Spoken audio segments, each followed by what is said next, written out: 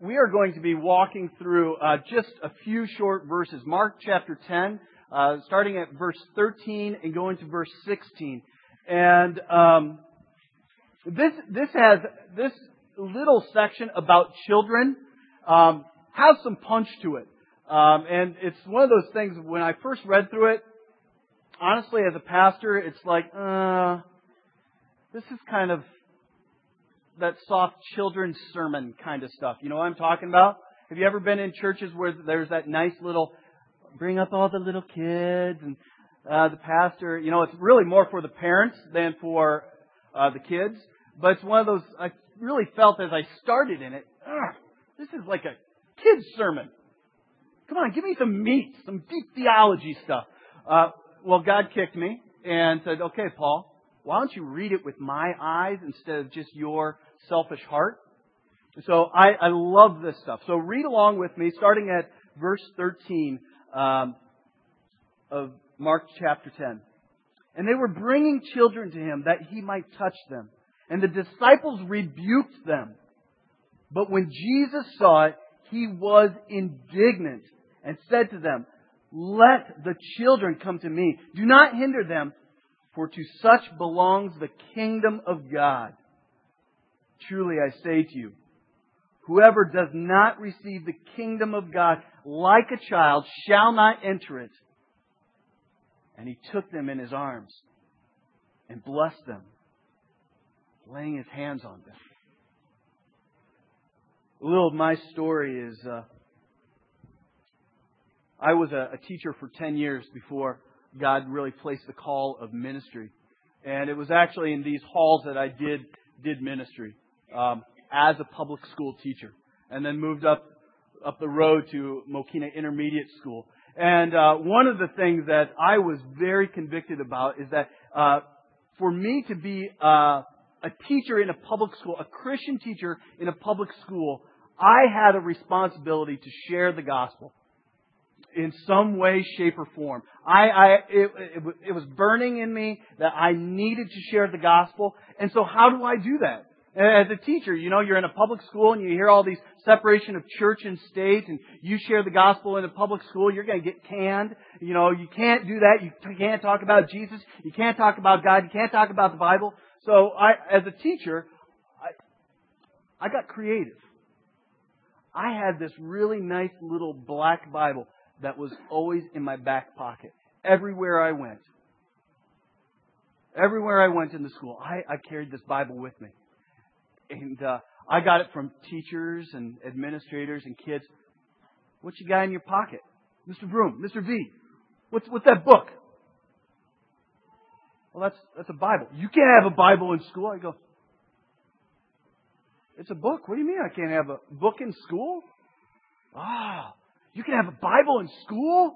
And so all of a sudden doors started opening up. It's like, the rebel teacher bringing a Bible to school, And another thing, my heart was just like, okay, I've got to learn to be able to get into dialogues and questions with children so that they ask me questions about my faith.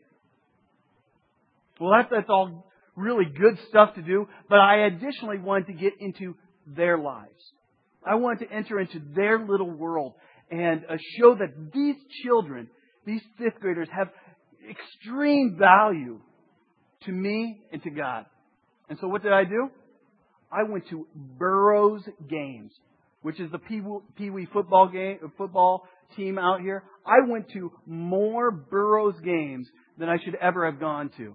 I went to more football games, more baseball games, more basketball games. I went to kids' birthday parties. Parents asked me out after basketball games, after Burroughs games, to go to Little Owls and say, hey, we're going to go have a beer and we're going to have a hamburger. You want to come with us? And it's like, I am being invited into their world. And very quickly, administration started watching. What's going on here? And very quickly, I noticed that my classroom load changed from normal kids to kids with a lot of problems. Kids who needed a lot of love and a lot of attention because they saw Mr. Vroom was giving it to them. This morning, we are looking at a very important piece of Scripture. If we believe that all of Scripture is God-breathed and therefore profitable for teaching, rebuking, correcting, and training in righteousness, this is an important piece where we can say the gospel is found in this. That God is saying something for us about His grace, His love, His mercy, His sacrifice. This is important stuff that we as a church, the body of Christ, really examines. George MacDonald, who was a Scottish minister who died in about the early 1900s, I think about 1905, he said this, that he doubted a man's Christianity. And those are pretty heavy words. He doubted a man's Christianity if children were never found playing around his door. He doubted a man's Christianity if there were never children playing around his door. Men, think about that. He would doubt your Christianity if children just were not naturally drawn to him. I love watching Steve Tootin. I love watching John Meskis. I love watching some of these guys of our church where immediately these little kids come and find him out. My little son, Isaac, finds Uncle Todd every week. He goes and finds him out. John Meskis was holding Logan Schisler earlier, and he was just, goo-goo gaga with this little guy. And there's something about it that when this child sees, there's something passionate, there's something loving, there's something real about him. Later on, he'll be able to connect. It's Jesus. It's Jesus that made him love and care. But we cannot skip this first section, starting at verse 13. Because there were parents, mothers, who were bringing their children to Jesus. And in our day and age, who represents Jesus Christ? Not a rhetorical question. Who represents Jesus Christ? Who? Us. And us would be the church. Individually, the body of Christ. Individuals, each one of you. But also us corporately. And so these parents were bringing these children, their small children, for a simple blessing. It was typical in those days that a rabbi would lay his hands and bless the children, say a prayer of blessing over them. And so these parents were recognizing Jesus as a very powerful teacher, a rabbi possibly. And they were bringing him all their children. And what did you have? You had the watchdogs on the outer circle. You had the disciples. You had the church. You had the church represented through the disciples saying, Jesus got a very busy schedule right here. He's teaching. I'm sorry. You just want a blessing? You know what? Why don't you go home, read through the Psalms. Here's a children's Bible. Of course, only then in the Old Testament version. And you know what? You take care of that. You take care of that. And the disciples turned people away and said, you know what? I don't think so. You need to take care of your own children. Jesus is extremely busy. Jesus is extremely busy. And you know what? I really think, these disciples were zealous for Jesus Christ. They had a heart for Jesus Christ. They had been walking alongside Him. They had seen Him do these miracles, cast out demons. They'd seen Him do all these things. They were part of that inner circle. They were the cream of the crop, if you will, even though they messed up a lot. These were Jesus' guys, and they were passionate for Jesus. It was even Peter, James, and John that were up on the Mount of Transfiguration, and they saw Jesus in His pre-existing glory up there with Moses and Elijah just shining. And they go, oh man, we're in the sweet spot. So they recognize the deity of Jesus Christ. And so they were passionate for Jesus. And I think even sometimes we are extremely passionate for Jesus. And we forget about the children that are in our midst. Now, I'm not talking about children like the little ones, like little Leah Meskis. I'm sorry, Rachel Meskis. Or talking about, even though Leah is small, talking about, Anne has another one along the way. And we're not talking about just the little children. Because if you look in John chapter 1, 1 John, there is this, how John talks about those disciples. He talks about, like in John chapter 2, verse 28, and now little children, abide in Him. Little children. He's talking about the church. And he's saying, little children, abide in Him. And so He's talking about you and me. He's talking about the regular people. And so the church of Jesus Christ, the disciples not only pushed out small children, but I think at times the church of Jesus Christ, you and me, we push out people who are young and seeking a blessing of some sort, some kind of experience with Jesus. They're really not sure what it is yet. There's some power, there's something going on. But the church pushes people out.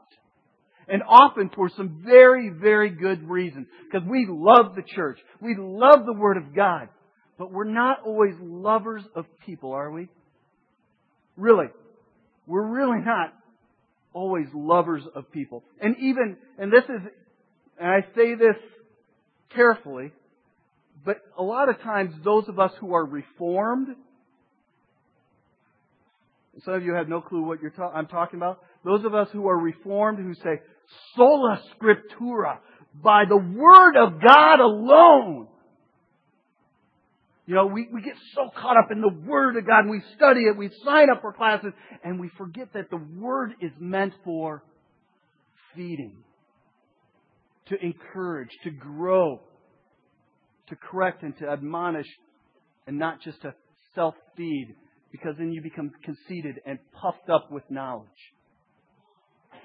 And so, as the body of Christ, we are called to do something. And Jesus very quickly gets on His disciples.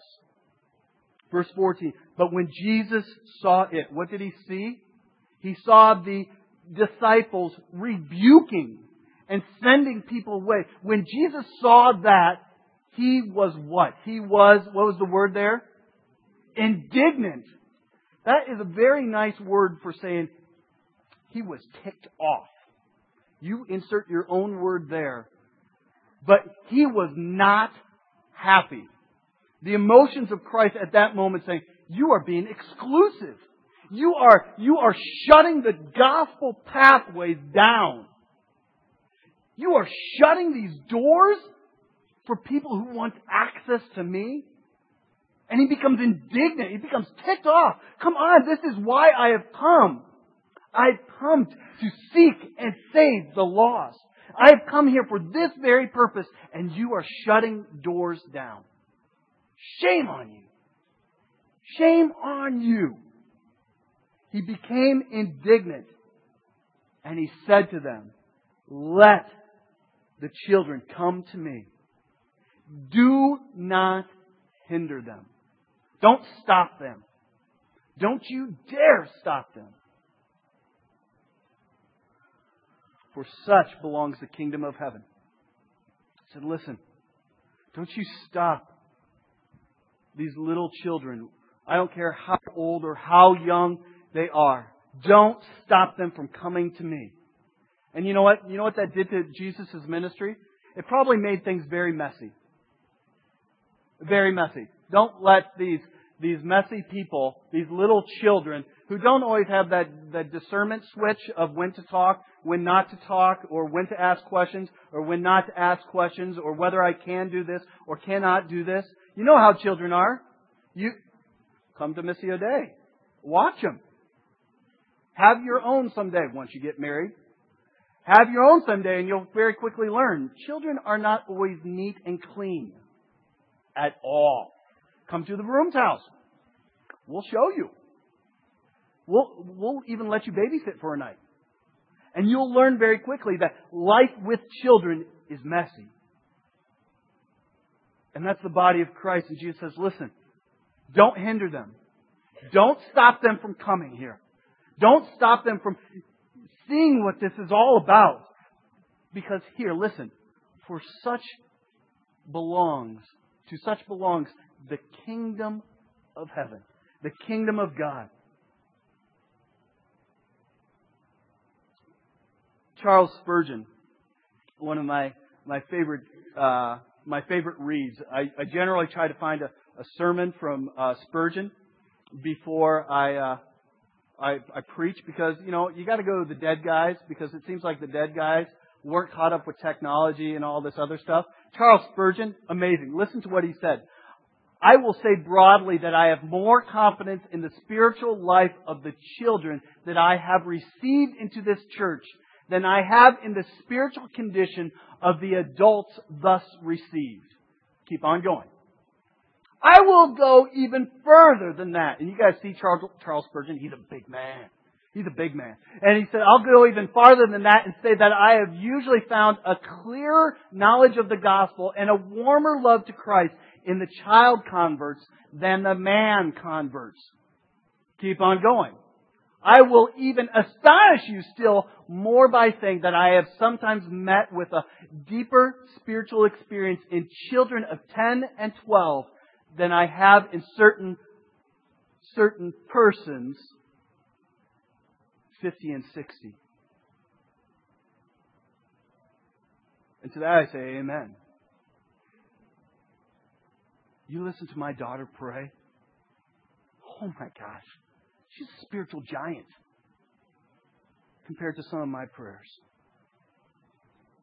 Her prayers for her neighbors, that they might know Jesus. Her prayers for her grandfather who's going to sleep on a hide-a-bed, that he won't have to go to the hospital. Her prayers for her neighbor who had chicken pox. And she'll pray for these kids week after week after week until she's sure that they're better. She is just convinced that Jesus is real. She doesn't come with all these preconceived notions or these doctrinal systems or systematic theologies and tries to fit into it. She comes wanting to know Jesus. And Jesus says, for such as these is the kingdom of heaven. Those are the ones that really, really get it. And so how does a child, not by age, but how does a child really enter the kingdom? Why, it's by faith. And it's a real, very simple faith. It's not a child that gets caught up and asks all these questions about the mysteries of the Trinity. So how, Daddy, if Jesus is God and the Holy Spirit is God and God the Father is God, how are they one God? She doesn't get caught up in all those mysteries. She just goes, yeah, it's true. That's God. And she'll pray believing that this person will be healed. This comes by simple faith, trusting in the authority of God. The authority of His Word. You read Scripture, she doesn't want to do these kind of things where it's like, well, Paul was writing to Timothy, and really that's kind of a cultural statement, and therefore we can't really take that verbatim because, Paul had an agenda. No, she says, that's the Word of God. She believes it. God said it. I believe it. And that's the faith of a child. But here we go to, Trinity Christian College. And all of a sudden you're indoctrinated into a system. You go to Dallas Theological Seminary and you get indoctrinated into systems. And you get taught this and this. And all of a sudden you become very skeptical. Or you grow up in a church system. The Reformed Church in America, or the Christian Reformed Church in America, or you grow up in this denomination, whatever denomination you grow up in, and suddenly you go, oh, I believe in this system. According to the Reformed Church in America, we believe this. Or the Christian Reformed, or the Assemblies of God, or whatever it is, whatever. I believe that because this is what my system says. In reality, it's like, no. You come with the faith of a child. For such is the kingdom of God. We come with very simple faith. And Jesus says, listen, I tell you the truth. In verse 15, truly I say to you, whenever you hear that in the Bible, Old King James, verily, verily I say unto you. Or here in the ESV, Truly I say to you, whenever you hear phrases like that, circle them, underline them, pay careful attention, because Jesus is doing a correction at that point. And He's saying, listen, whoever does not receive the kingdom of God like a child shall not enter it. If you don't receive the good news of Jesus Christ like a child, you're not going to enter into it. It just doesn't work. And in the Greek, it's really this real solemn kind of pronouncement. I tell you the truth. I tell you the truth. And Jesus kind of develops it out. Whoever will not receive God's kingdom as a gift, with a trustful attitude of a child, will never. And really in the Greek, it kind of does this whole, by no means will you enter it. By no other means will you enter it. And she says, listen, your heart has got to be like a child to enter into the kingdom of God. And so what did Jesus do? And it's not something that we can just quickly gloss over. Verse 16. He took them in His arms and blessed them, laying His hands on them. Jesus took small children, as He took me when I was 19. He took me into His arms, blessed me, and held me tight. As a 19-year-old.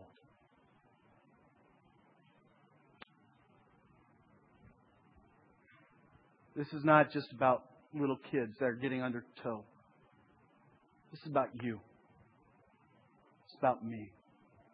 It's about how the body of Christ approaches people whose lives are not quite as neat and clean. And how do we welcome them in? You know, earlier when we worshiped at Peace Community Church, and even before that, we prayed one of those prayers. I said, God, and we've been doing this even all the way back. I think Dave Schisler reminded me of this, about how we prayed for messy people to come. Oh, we got it. God answers. The question now is, how does the body respond to people whose lives aren't neatly put together? Do we respond like the disciples who rebuked those people and said, you know what? Until you get your lives together, please don't come for a blessing here. Or please don't get underfoot because we've got this really good ministry machine going on here. Jesus says, listen, you need to receive people in as I am receiving. I'm going to take them in. I'm going to lay my hands on. I'm going to bless them. I'm going to hold them tight. I'm going to encourage them. And then I'm going to disciple them. I'm going to take them and walk with them. I'm going to invite them into my life. I'm going to walk beside them. We're going to do some teaching. We're going to do some rebuking. We're going to put them back on path. We're going to connect them with other godly people and say, listen, you come with. I want to introduce you to Brad. I want to introduce you to Matt. I want to introduce you to Dina. I want to introduce you to Steve. I want to introduce you to these other godly people. The body of Christ. And together we're going to grow together. And it's not going to look pretty all the time. So I'm going to say right now, if you're looking for a clean and pretty and really nice put together church, you're in the wrong place. Absolute wrong place. I can point you in some churches that would like to have you, and I want to encourage you. Maybe that's where you need to grow. But if you want to get your hands dirty, you're in a good place. Where life is not pretty. Where it's in the trenches. I want to give you an example. And technology today can be a blessing and a curse, right? And there's a blog that I follow. He's a minister down in Albuquerque, New Mexico. His name's Zach Nielsen. And this past week, he wrote something in his blog. It's called Take Your Vitamin Z, blogspot.com. And the title of this journal entry was, "Yesterday, we lost a member of our church family." Craig, why don't you put that picture, the first picture up? This is the family. His name is Matt. He had a very unique and amazing story. Matt was born in January to a 15-year-old girl at the University of New Mexico Hospital.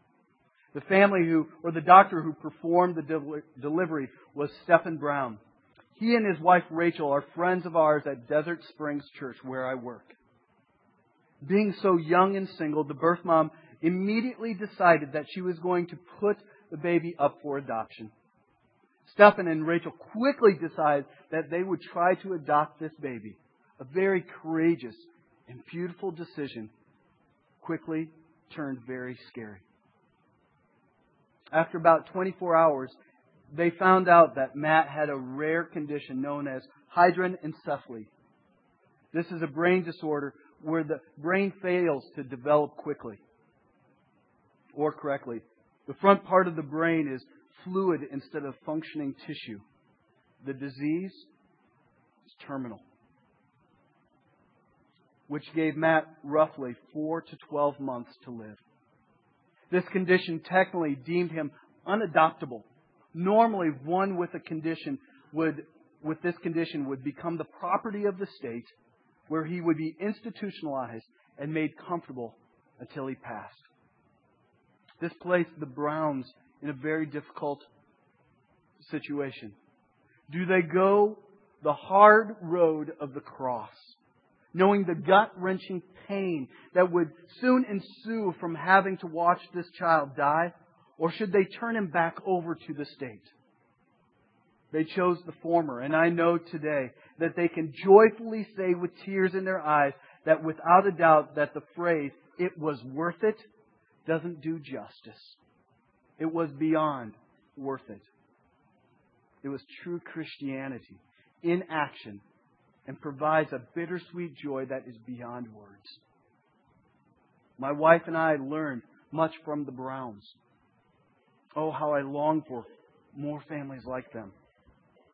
What would it look like in our culture of death for more Christians to be willing to take the hard road of the cross and lay down their lives for the poor, the weak, and the defenseless?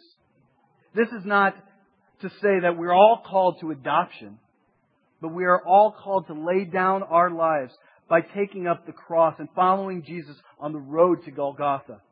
We know that Golgotha is not the final stop.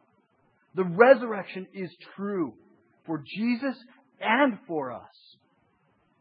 There is a joy set before us that can move radical obedience to a place where it is no longer seen as radical, but rather normal. I'm so glad that the Browns are willing to take this courageous step. Make no mistake, this was not an easy road for them.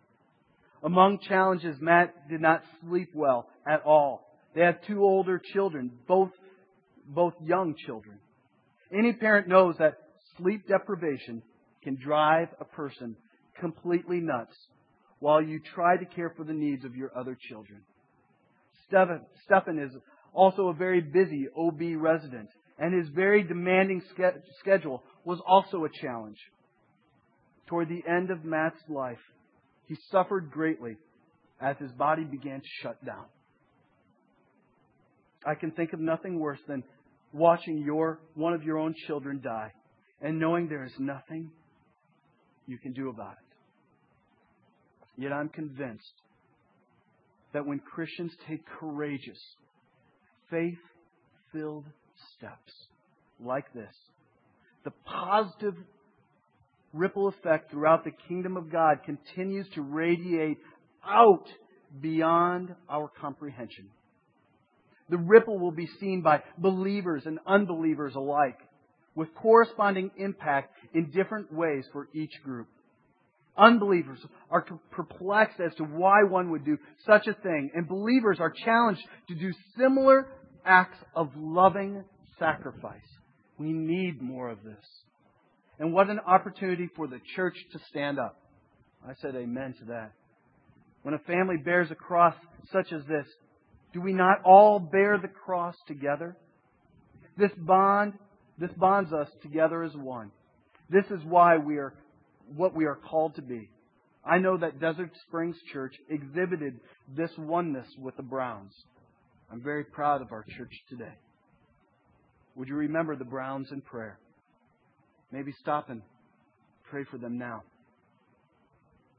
Also, I think we should pray for ourselves that when we are faced with a situation such as they did, we would joyfully say yes to the hard path, knowing that it is more blessed to give than receive. May we seek a real, lasting blessing. So, this is a picture of Matthew. Left this side and entered the arms of the Savior that's holding and blessing him and enjoying him. And it's really not just a story about a little boy who's a few months old. It's our story. That's what the gospel is.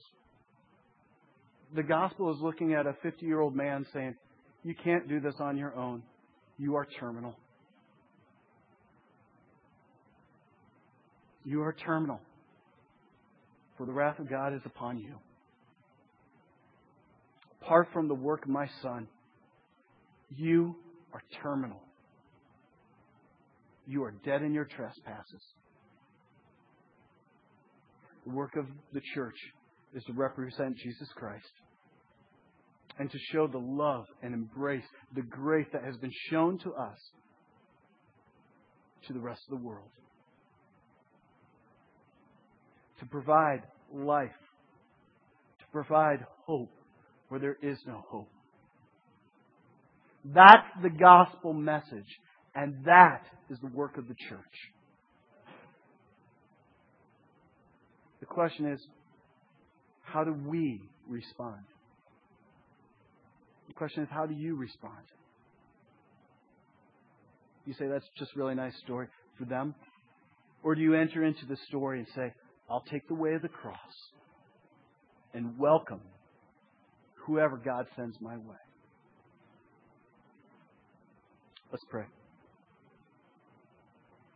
God, it's my hope this morning. It's my hope this morning that we see that this is not just a story outside of us, but it is to be our story. That we are to enter in with a faith like a child that has this utter helpless dependence on you. Not on our programs, not on our work, not on our relationships, not on our degrees, not on our passions, but an utter dependence on you, Jesus. God, may that just be true of us here this morning. May that be true of the Church of Jesus Christ in this Lincoln Way area, in the South Side. God, may that just ripple out. That we just have an utter dependence on you. So that the unbelieving world is just drawn and asks more questions. So Lord, I ask that you prepare the church for this kind of gospel living. That we do the work that you have called us to do. And God, as we meet you at your supper, at your table, Lord, may we individually and we corporately remember the work that you have done, how you have purchased us with a price. And that price was with your own blood, your perfect life, that you came and gave that. You took on flesh. Lived a perfect life. You are the righteous one who has set us free by your blood. So Lord, I pray this morning for anyone who has not yet received this good news. And Lord, that you will work deeply. And Lord, that they will respond to your loving kindness, your graciousness. And recognize that they are walking dead in need of a Savior. And that Savior is you and you alone. So Lord, would you bless us as we partake of this meal, remembering the price that you have paid, but also, Lord, may we enter into this meal with great joy, knowing that we are the redeemed, that we are called the body of Christ, that we are called to partake in the joy and the suffering. So God, I thank you. I thank you for this time. I thank you for your word. And that's not just a children's sermon, but it is the gospel that saves. I pray this in the name of Jesus. Amen.